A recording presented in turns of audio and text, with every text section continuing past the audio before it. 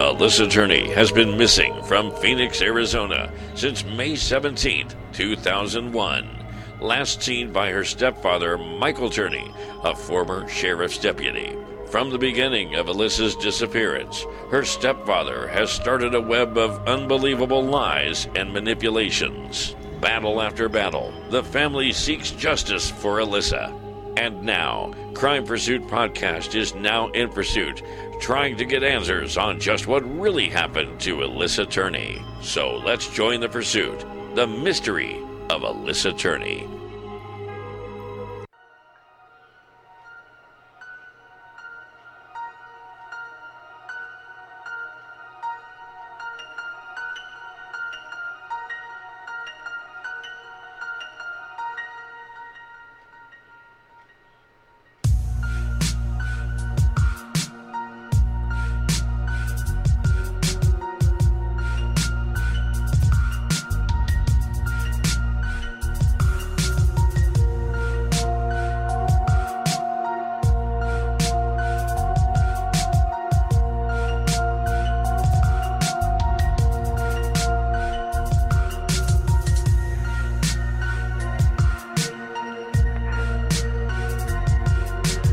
Hello, USA. Welcome to Crime Pursuit Podcast. We have a new pursuit. So, we got together and, we were saying, hey, we got to get this thing rolling and kind of see where we at because this is going to be a tough case for us. Trust me. So, anyway, welcome to Crime Pursuit Podcast. I am your host, Ed Bounds, along with Jackie Fess and Heather France. Hello. So, Jackie, we got a new pursuit. Yes. We got the Alissa Turney case, which dates back from 2001. And Alissa was 17 years old, and May 17th, 2001 would be her last day of high school. She left school early. Her stepdad, Michael Turney, signed her out of school and took her out early, and that was the last time she was seen or heard from, in which Michael Turney says that, he was the last one to hear from her or see from her, and she's been missing since, and it's still an unsolved case, Phoenix, Arizona, and I do believe the family is actually still seeking justice in this case. There still is seeking to get an arrest and some charges made. Michael Turney, he manipulated a lot of things in this case and created a web of lies that was clear to many people, even in the interviews that he did on TV. Right. And essentially a confession that was recorded by his daughter, Sarah, and I have listened to it over and over and over again, and every time I listen to it, I get chills. Yeah, it's just unbelievable. Yeah. When I was watching some of the interviews on 2020, this guy, I'm like, man, this guy, he's an asshole for real. He's very cocky. Oh yeah. Very cocky. Yeah. And I was like, wow. And so, then when I got to talking to Sarah and everything, and I was like, wow, poor girl. They had to go through all that. And did you watch the video? I did. Yeah. With her, she was a little girl, and yes. Her sister. That was funny what her sister said. Yeah, it was funny, but I could definitely tell he was like trying to shut her up. Yeah. So she wouldn't say anything else. Yeah. That's how I get the vibe from watching it. Like he just wanted her to shut up. Yeah, I did. Yeah, me too. That's the first thing no, she needs to shut up. Right. We're recording, and then he got on Sarah for kept recording. So. People to remember about this case is that we have our answers. We have what we need to solve this and finally let Alissa rest in peace. We basically have a confession. We just need you. We need your help. Share this. Talk to your friends, lawyers, prosecutors, anyone you may know. Please help this. Alissa is a real person who's left a big hole in my heart, her friends' hearts, and her brother's heart. Alissa Turney. Alissa Turney. Alissa Turney. Mike Turney said he and his stepdaughter Alissa had been arguing the day she went missing. At first, it seemed like a typical fight between a teen and a parent, and that she had run away. Days and weeks of anxious waiting turned into years without a word. she wouldn't have taken that risk. She would have taken all of her hard-earned money out and called it a day. But that didn't happen because she didn't run away. Yeah, Dad's a pervert. Yes, sir. Give me the camera now. Some of Alyssa's friends say that she came to them in tears and you were on top of her, gagging her. Another time she woke up, she was handcuffed to the bed. Are those things true? No, absolutely not. Did you ever do anything sexual with your stepdaughter? No. Why would I do that? They have no proof whatsoever, anything other than rumors in your windows and lies. If they have no proof, that doesn't mean you didn't do it. There's only two people that can confirm whether I did it, and one is me, and the other is Alissa. So we have Sarah Turney as our guest with us today. Jackie, been talking to her quite often, so has Heather, and so have I, and this is just a touching case here. Unbelievable. It is. It, especially with this guy still free. Without me even keep running my mouth once again. Sarah, how you doing? I'm good, thanks. Thanks for having me on. Oh, okay, great. So we sat there and we heard and watched videos. We listened to recordings and things like that. Take us back to what happened. And when I say what happened, let's start from the beginning with your mother, because at first I wasn't understanding where your mother was at.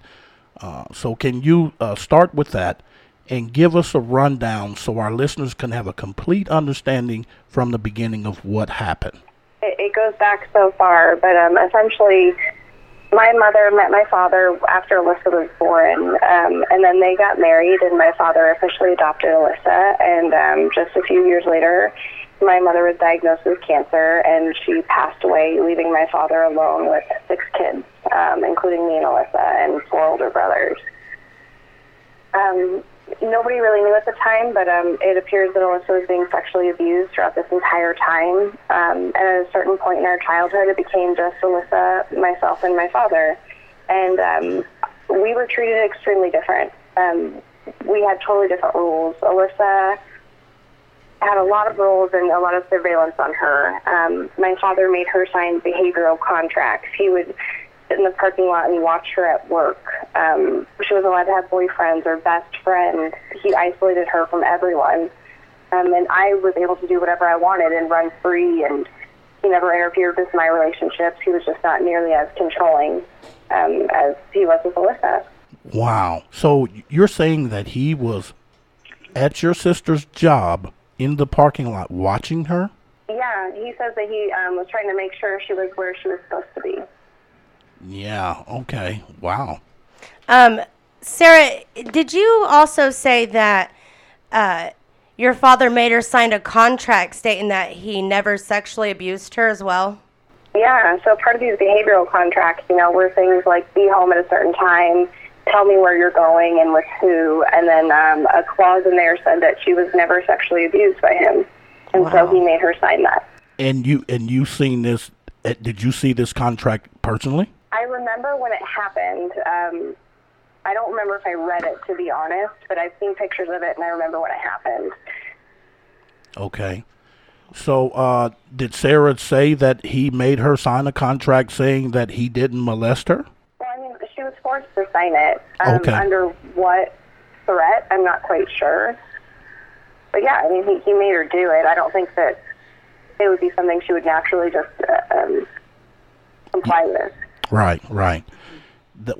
That's odd that Yes. he would make her sign something like that. If you wasn't guilty, then why would you have to do that? Right. That makes no sense. So, okay, go ahead, Sarah. Yeah, absolutely. So my whole life, I didn't realize that Alissa was really being abused and emotionally really devastated left and right. He was just completely inappropriate with her, and he was never that way with me, so I didn't see it, which is one of my biggest regrets, of course. But I was 4 years younger, and she didn't share these things with me, unfortunately. But Alissa did tell, dozens of people about what was happening to her, including adults, teachers, friends, everything in between. And in fact, a week before Alissa went missing, my father called Child Protective Services and reported that his daughter was going to call and say that she was being sexually abused, but that she was lying because she wanted a car. And nothing was done then either. Wow. That call was never reported or never investigated. Okay, so give me your take on why you think nothing was ever done. I mean, we know he used to be a sheriff deputy. Was he a sheriff deputy at the time when all this was happening? No, so he was only a police officer for about a year, a deputy sheriff. But I don't think that had anything to do with it not being reported. I think it was just really a perfect storm of people not listening and possibly the environment in the 80s in which sexual abuse wasn't taken as seriously, or domestic violence. So I think it just really fell through so many hands of people that could have helped her that it was this big catastrophe of coincidences of her really falling through the system. I mean, the teacher she told happened to also be dating my father at the time. So I think that's a huge part of it. But yeah, I mean, if Child Protective Services had just followed through on many calls, I think that we'd be in a totally different position today. It's just really, really unfortunate. Right. So help me understand something. So all this go on with her telling her friends, and you said she told the teacher. Am I correct? Did she? Yes. Yeah. You said that she told the teacher. A teacher is supposed to report that whether she's dating him or not. Correct. At least the teacher should have said something to your dad. Do you remember the teacher or ever hearing about the teacher saying anything to your dad about this? My dad says that she confronted him, and that my father said that, Alissa was confused and was talking about a boy down the street, and that kissing a boy isn't having sex. But Alissa specifically told the teacher that she was having sex with her father. And I think the teacher just went to my dad, and they laughed it off and didn't think about it twice. Wow. Sarah, so I really hate to say this, but it seems like your father is really smart in knowing how to start the manipulation before Alissa even began missing. Like calling DCS before, making that report saying she's going to call in, or there's going to be a call in about sexual abuse. And that happened to be a week before she went missing. And then it's kind of like he knew exactly how to manipulate the system. Oh, absolutely. And he'd done that his entire life. Wow. There are so many stories that we can go into about him manipulating situations and being extremely smart and manipulative. That's just how he always was. He was extremely charming and got what he wanted for a lot of his life. I mean, he's still getting what he wants today. And when you say he gets what he wants today, can you be more specific? Yeah, I mean specifically getting away with murder. Okay, and I agree. Yeah, you're right. I agree. Yeah. I mean, just to jump right into it, absolutely. He's getting away with it, and he laughs about it. Okay, so let's get to the part of the day your sister came up missing. Give us a rundown with that. Yeah, so I wish I could be more clear on the time period, but I wasn't interviewed by police until like 7 years later, so I'm not even sure the exact timing, but essentially it was the last day of school. I was in 7th grade, Alissa was in 11th grade. I was gone on a field trip that day to a water park. My father picked up Alissa early, we think sometime around 10 or 11, and he said that she was trying to get away from her boyfriend, but she was also supposed to meet this boyfriend at a party later that night. But they ended up going out to lunch and supposedly have this fight about Alissa wanting to be able to do more over the summer. He supposedly drops Alissa off at home, my father, and leaves to run errands, and then leaves right from the errands to pick me up after I get out from this field trip. And this is at least after 3:30, which is when school would get out, but I can't tell you what time we got back to the house. I'm just not sure. But he picks me up. I get in the car, and he says, "Your sister's not answering her phone. Can you give her a call?" I call her a few times. She doesn't answer. We get back to the house. I go straight into her room first. I see that her backpack is dumped all over the ground, which is unusual. She was a very neat person, so it seemed like something was weird. And then we continued to call, and I heard her cell phone buzzing on the dresser, and it was next to a note. And the note said something to this effect, "Dad and Sarah, when you dropped me off at school today, I decided I really am going to California. Sarah, you wanted me gone. Now you have it. Dad, that's why I saved my money, and I also took $300 from you, Alissa." So she said in the letter that's why she saved her money, but none of her money from working was ever touched. Am I right? You are correct, yeah. There was $1,800 in her bank account that was never touched. That's what I thought. Okay. So I just got one question with that. What do you think happened that day? They got in a fight, and Alissa went to a friend's house, and that she would be back. I was not alarmed in any way, shape, or form, and really neither were my siblings. My father's the one that was alarmed immediately, but that's also not the way that he reported it to the police. He was very calm with the police and basically called around 11 p.m. that night and said, listen, my daughter and I got in a fight. She's 17. She ran away to her aunt's house in California. I know where she is. So there was no search. There was no police officer at the house. It was a runaway case. It wasn't considered a missing person, and he knew how to report that. As you mentioned, he was very good at manipulating situations, and this was one that he definitely manipulated as well. Okay. Well, yeah, I agree with you all the way on that. I really do. You mentioned that, your father treated Alissa very differently than you did as far as inappropriate sexual behavior. Did you ever happen to notice him acting that way maybe around some of your friends or her friends, or was it just specifically Alissa? So when we were growing up, it was specifically Alissa. Now that I look back on it, now that you say it, there was a friend at one point that I think that he could have had an inappropriate relationship with, one of my friends, but I can't confirm that. Okay. And I did watch that little snippet video we discussed about when you were recording and your dad wanted you to turn off the video camera and you were kind of putting it up to your face, and then Alissa yelled, "Dad's a pervert," which really struck me as very strange that that's the one thing she would yell out in a video.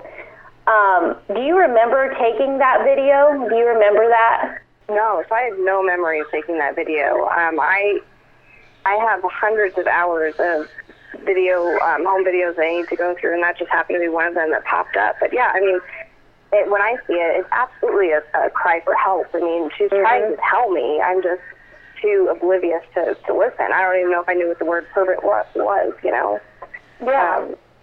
But yeah, it's definitely a cry for help, and I think that she said it on purpose, and that's why he reacted the way he did in the video and got so upset.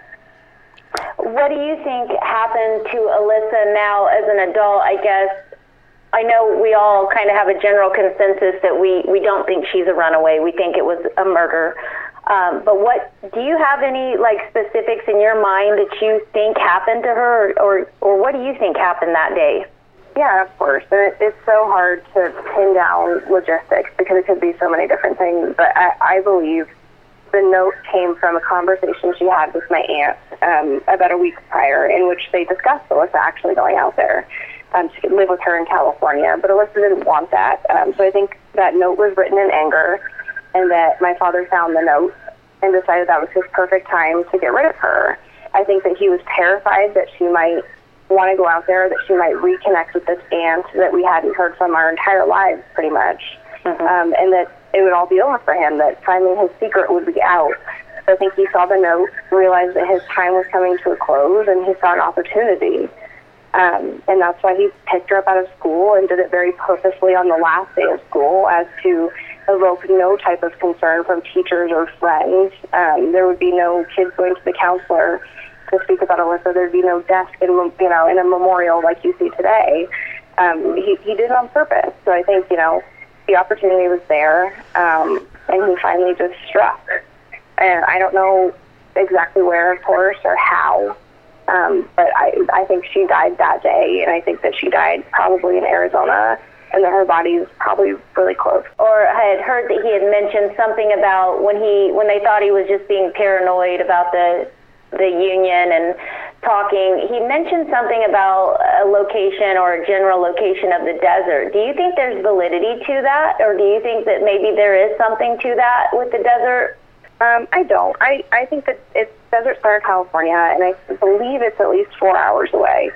And I think that the probability of him taking all that extra time to go there, along with crossing state lines, in which there's a check. When you go from Arizona to California, about half the time you get stopped to see if there's any agriculture in your car. And he had a truck, so no real trunk to hide her in, not that he couldn't get creative.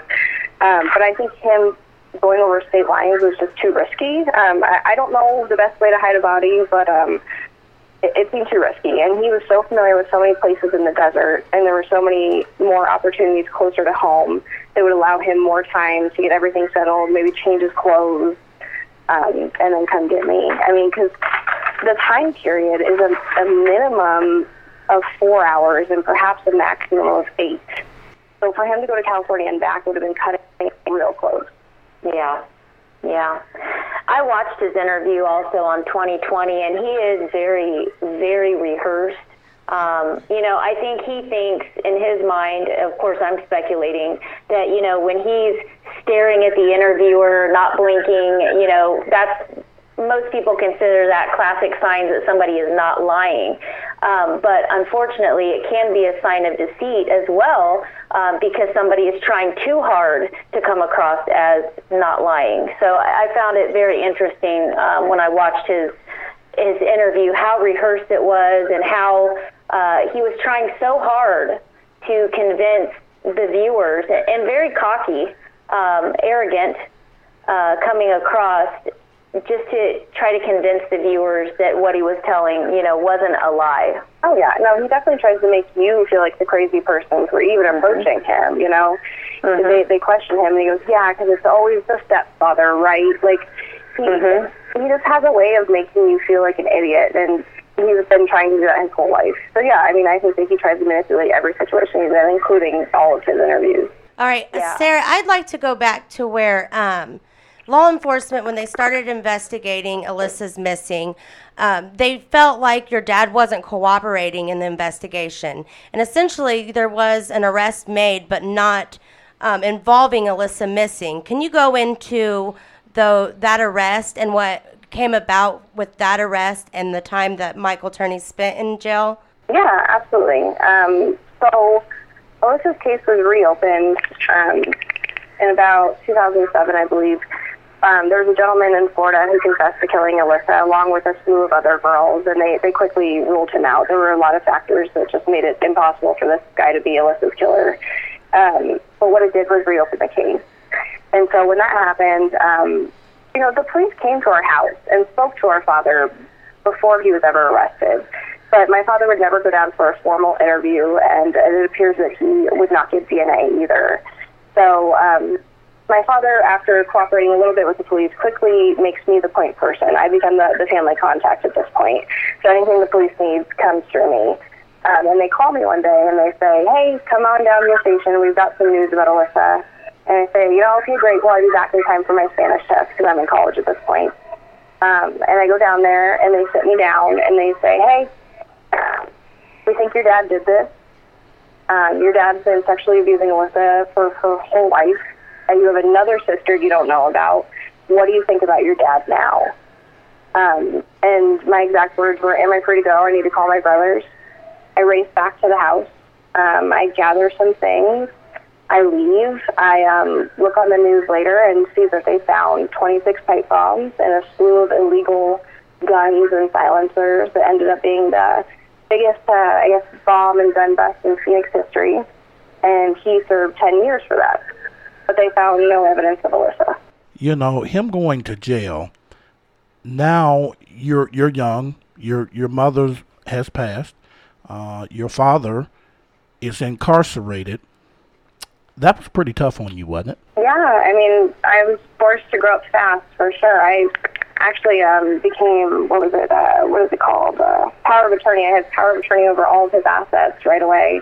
So at 19, I found myself becoming a homeowner and had 3 dogs. And, yeah, I mean, I was propelled into adulthood, and I immediately started helping him. And it was definitely a weird transition. I think I just kept myself really busy in the moment trying to defend him. And before I knew it, I was, on my own. Sarah, when did you realize the reality of what he truly did? When did you realize that?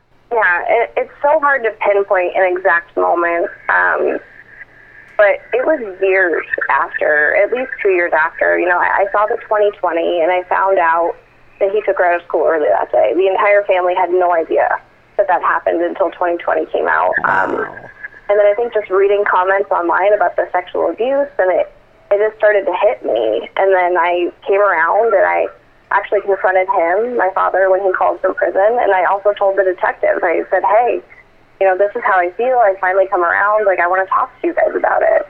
Now, they come to you, the detectives, and they say to you, hey, we think your dad did this. Okay, so if they think he did this, so why no arrest? What's going on with that? Right. That's a great question. Well, the thing is that the plan was to arrest him. So he was in prison for his bomb case, and I finally come around and say, how can I help? I see the gravity of the situation. I had no idea.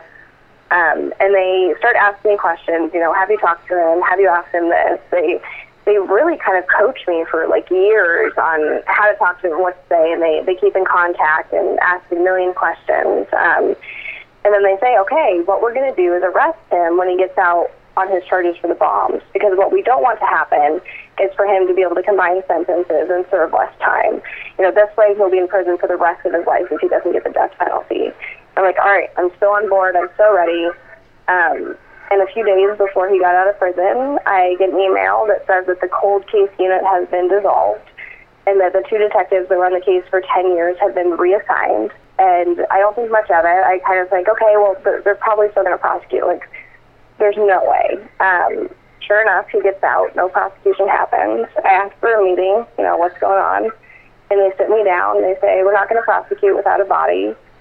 Your best chance is media exposure. So they had the audacity to tell you they're not going to prosecute without a body. Yeah, that's been their story ever since. They also refused to look for the body. They also continued to lie to me. I found out that, there is, in fact, of course, still a cold case unit, and that one of the detectives has always continued to work on other cases, and that he was specifically reassigned for mine. And they lied about a slew of other things. They said I'd have a silent witness campaign with a billboard with Alyssa's picture on every freeway in Phoenix. And of course, that never happened either. And so when I came back to them and said, hey, I did what you said, and I got all this media exposure, what are you going to do for me? They said, well, it's not about media exposure. We need a body. But we can't look for the body, and we won't look for the body. We won't look for a body. Why do you think they said that? What do you think is motivating them in that direction? Why? I honestly don't know. I think it could be a few different things. I honestly think a search for the body is kind of futile. It could be in so many different places. And the fact is that they know, and I know, and the whole world knows that there's enough evidence to convict him right now based off other cases that have been tried and won. Mm-hmm. So I don't think it's a matter of money and looking for the body. It has to be something else. And I don't know if that's because of the lack of attention the case got in the beginning, or how poorly the investigation was done before the 2 detectives came on and after the 2 detectives left. I don't know what they're trying to hide, but it seems like something. Well, let me ask you this. So do you think, with the way they have handled it from the beginning up until now, do you think there's even a chance that you could get this brought in court, that you can get a prosecutor or the police department to move forward with having him arrested or bringing charges up against him? Yes, I definitely do. I think based off of the media attention I've gotten, the conversations I've had with them, and the other cases that Maricopa County has been currently accepting, I think that there's no way they can refuse even just presenting it for prosecution. There's no reason they can't. There's really no reason they couldn't a few years ago before he was released. They have given you every excuse of why they can't go forward. But what excuses are they giving you to do go forward, No, they just changed their mind. Whenever I finally accomplish the mission that they've given me, they go back and say, oh, no, just kidding. Let's just do something else. If I found the body, they'd be like, well, it's not good enough. Right. Well, I don't know. Yeah, it's like they just want me to shut up and go away, and they keep trying to give me impossible missions. And I don't think they expected me to get that much media exposure. Sarah, I find it incredibly remarkable how they spent so many years kind of shaping you in how to speak with him and how to get information from him. And then all of a sudden, none of that mattered for some reason. Nothing mattered anymore. That just blows my mind. It was about getting information, which they got, and then it was about getting the media, which I got. And now they're saying, oh, well, if we don't literally have a body with a murder weapon and a picture of him doing it, we can't help you. Like, it's just ridiculous. Yeah, I agree it is ridiculous because, you know, we're talking about a human being. We're talking about a young lady that, you know, her family want to know where she's at. And they know that he's capable of being a criminal, obviously, because he just spent 10 years in prison, you know, with having explosives and the guns. Or whatever. Well, I guess he could have the guns, but the explosives you're not supposed to have. And what would make him have all of those explosives? Do you know why he had them, Sarah? Yeah. So in addition to finding all the explosives, they found a manifesto called Diary of a Madman Martyr, and it was a story about how he was going to use all these explosives to blow up a union building of it's the International Brotherhood of Electrical Workers, and he was a part of this union in the 70s and 80s, and it's been his life mission, I guess, to kill them. He says that they wronged him for being a whistleblower about work conditions, and that they bullied him, you know, for years and years and years. So this was supposed to be his big revenge. He even at one point stated that 2 men from the electrical union killed Alissa and buried her in Desert Center, California, which is where that reference also comes from. But it's all fabricated and it's lies. I mean, my brothers attest to some gentleman bullying my father, but I don't think it went much further than that. Okay.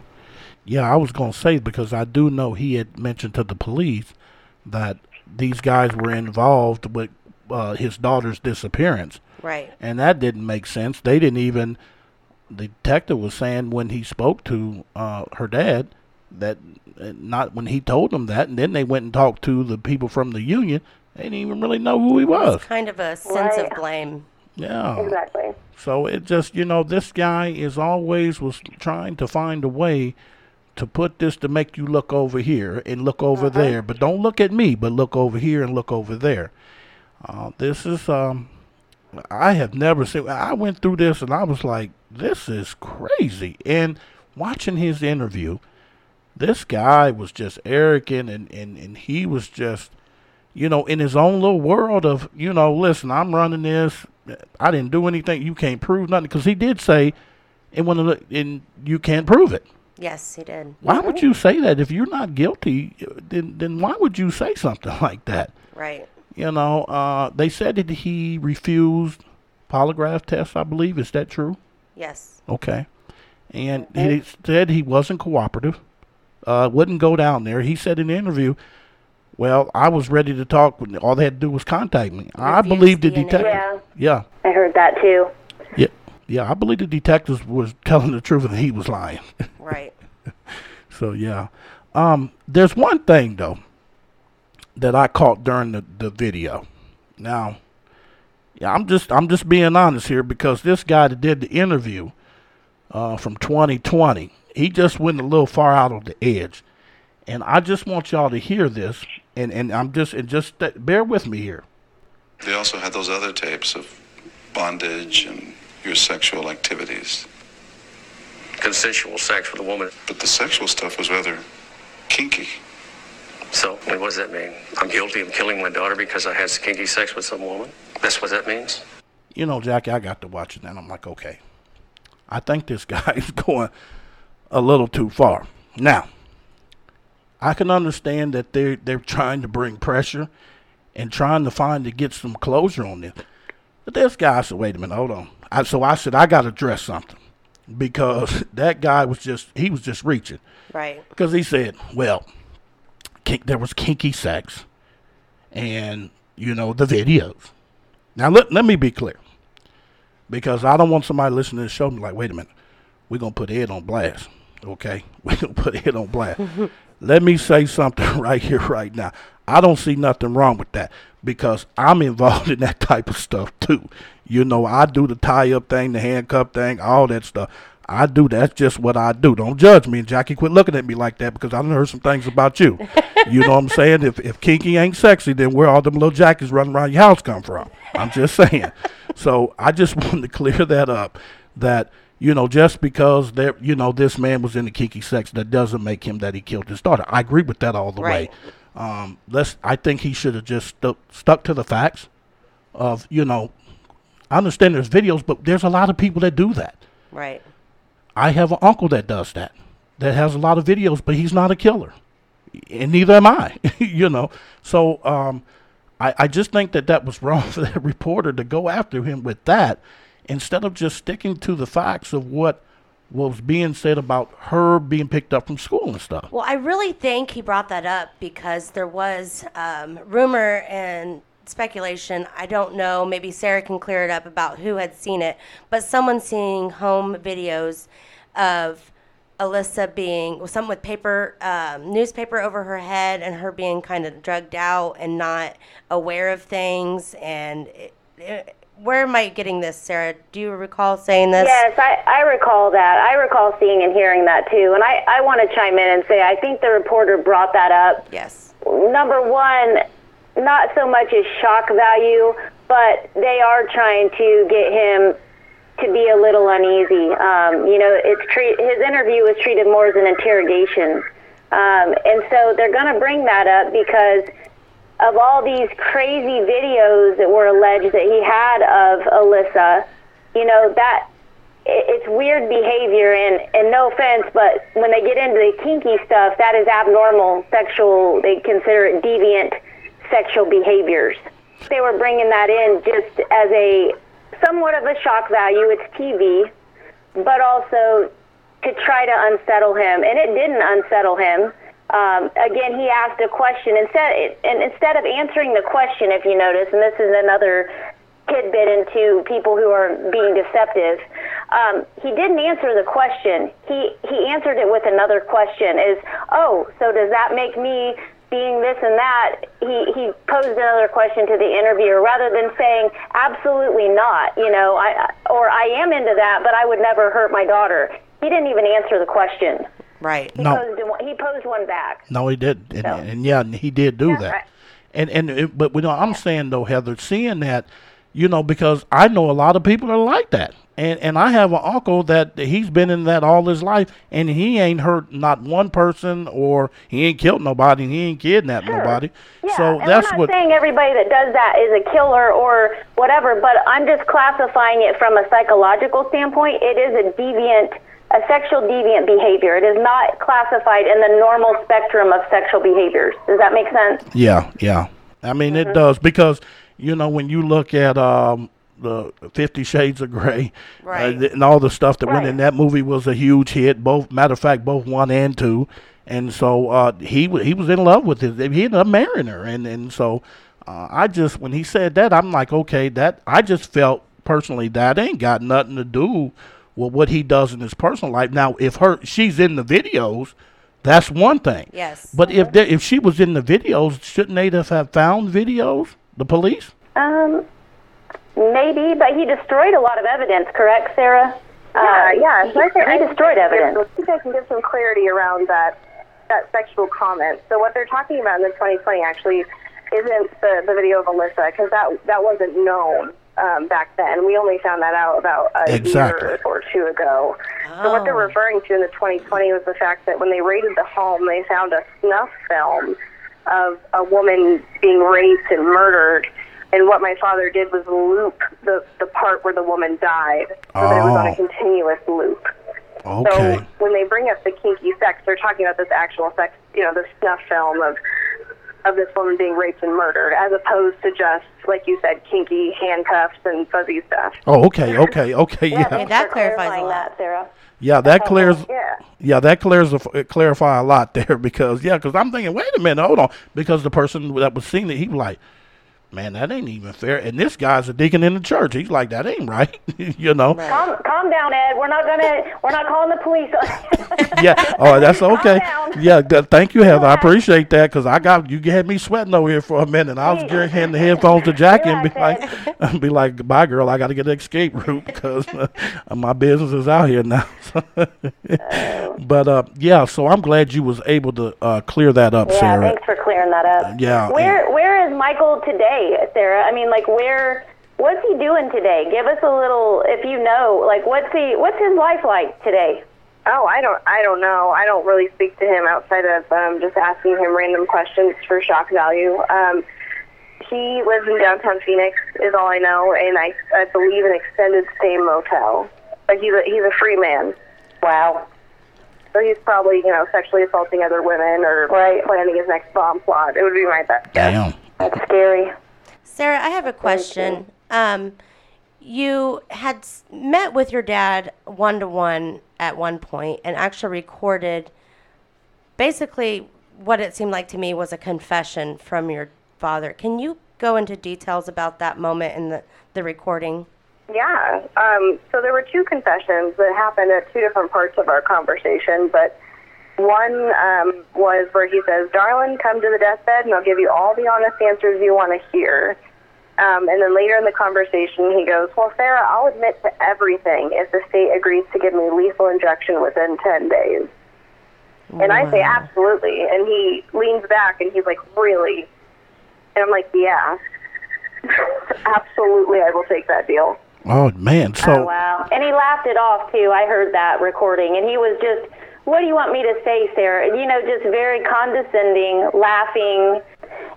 Sarah, you mentioned that you had a sister you didn't even know about. Do you want to tell us a little bit about that? Or, how did that even come about? Yeah.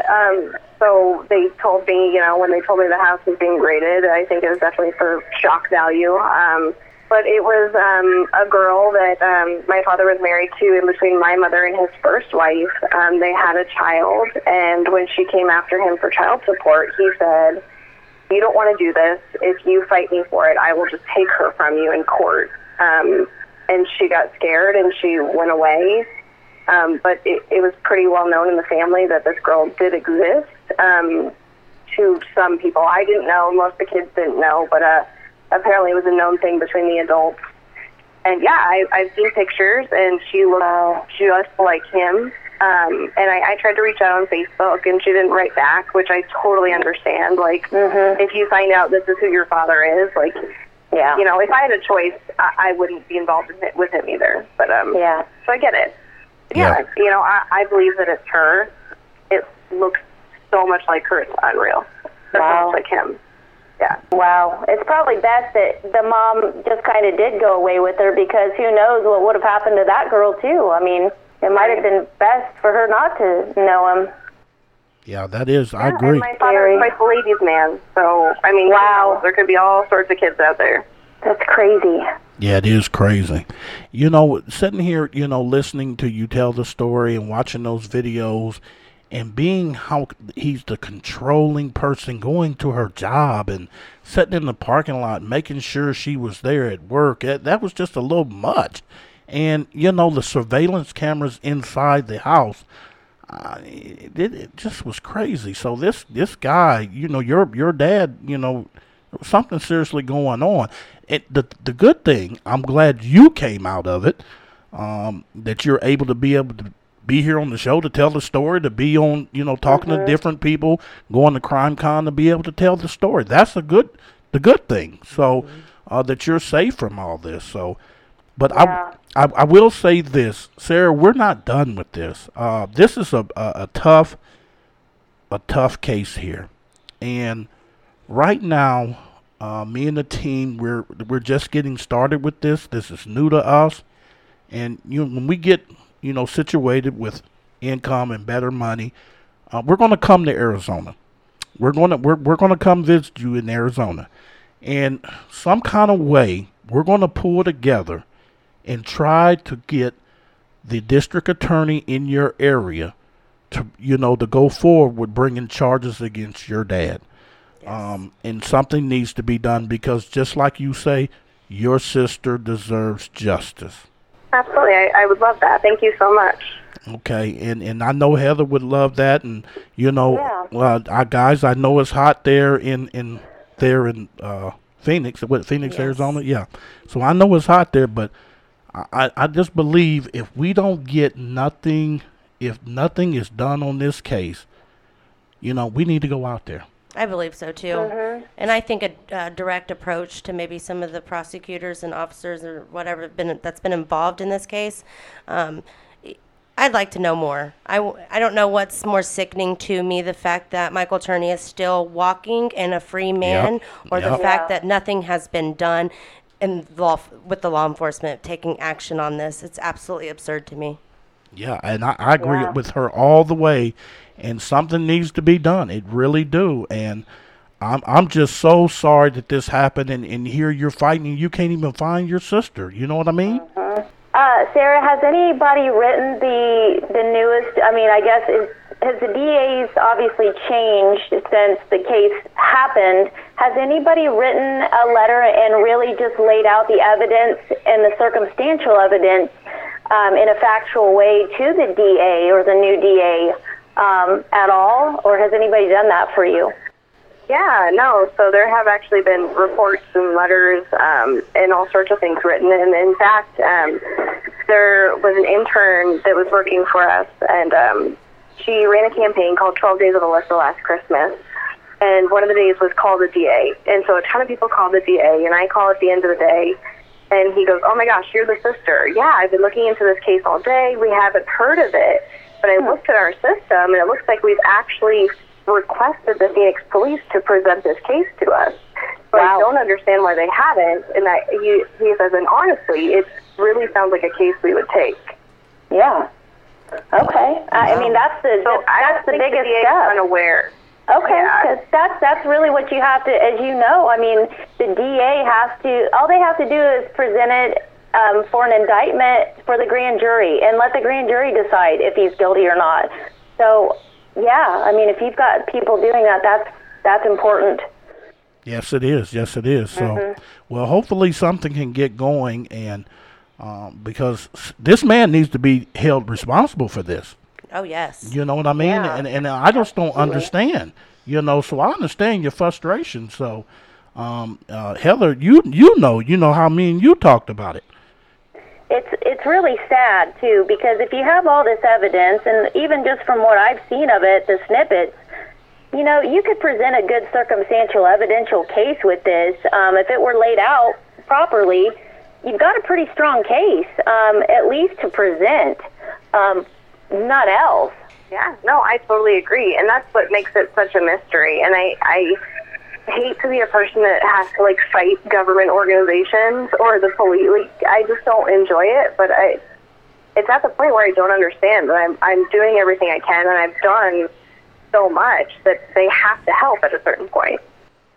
And I get the uneasy feeling that, and this is just me in my opinion, but I get an uneasy feeling that he's gotten away with this, and he knew from the beginning how he could kind of get away with it. It makes me feel like, what else has he gotten away with? And that just strikes me. Oh, yeah. Just with the investigative journalism, I feel like it just strikes me of odd so that much, I feel like there's so much more that he has gotten away with, and it just makes me sick. Oh, yeah. I mean, the police admit to knowing that my father helped cover up an attempted murder by his brother when he was a deputy sheriff. It's part of the reason that most people believe he resigned. Yeah. I didn't hear about that. Wow. Me neither. Yeah. Yeah. Wow. Yeah, I'm sitting here puzzled. Me and Jackie looking at each other like, what? What? I get those feelings for a reason. Yeah, sure. I just a bomb to drop. No pun intended. My goodness. But yeah. So in the 70s, when my father was a deputy sheriff, allegedly my father was having an affair with his brother's wife. Damn. His brother found out. Brother shoots wife. My father's there. Takes all the kids to McDonald's during the shooting. Oh my God. Comes back. Woman's not dead. Thank goodness. She did live. And yeah, the police admit to him covering up evidence. The police were called. You know, the kids say that my father and his brother laid out all the guns in the back of the truck, put a big blanket over them, and had all the kids sit on them. So the police wouldn't see it, because this was the 70s, you know. Wow. It's domestic violence, so it's kind of glossed over anyway. The woman's too afraid to talk. You know, she's told that she will be killed if she says anything, and no one was ever charged. Wow. Yeah. So it shows he has Wow. premeditation in his blood.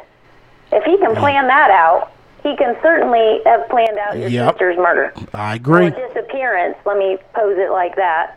I agree. Yeah, what a history of collusion and violence, and yeah, absolutely. Wow. That's crazy. That story just gets crazier.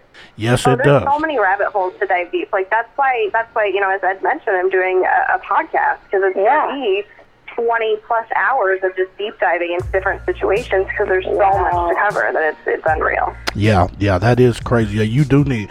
Well, I wish you well on getting your new podcast going where you can be able to definitely. get all that out there. So, well, Sarah, we appreciate you coming on and thank you so much for being brave to come on here and tell your story. I'm just like, wow. It's and I just don't know what it's like to be in your shoes, to constantly ask for help, and everywhere you turn in law enforcement in your state, the door is getting shut in your face. Wow. Yeah, that's awful. Yeah. So, well, we're going to get up. Definitely the worst part. Yeah. Well, we're going to get up out of here, and you know how to contact us, and we are going to still stay on this. We will follow up on this, even if you have your own podcast. It doesn't matter. We are still going to follow up on this. So, this man, because I'd be honest, I would love to meet your father, and I'm not talking about to meet him to go have pizza. So, I would love to meet him. Okay, I'm just being honest because that's just not right. So, Yeah.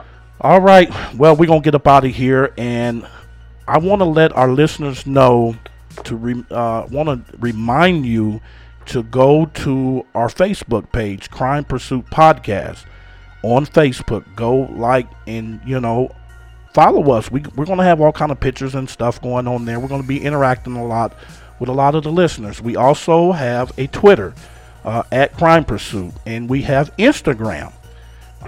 So same thing, Crime Pursuit Podcast on Instagram. Also, we have a website, www.crimepursuitpodcast.com. Go there, and we're going to have videos. We're going to have pictures. We're going to have live videos of here in the studio. You will get to see Heather, Jackie, myself, and you'll be able to interact with us. So, because we want to spread this word. We want to build our team beyond this studio. So, go and join the website and help join us with the pursuit. All right, guys, you take care.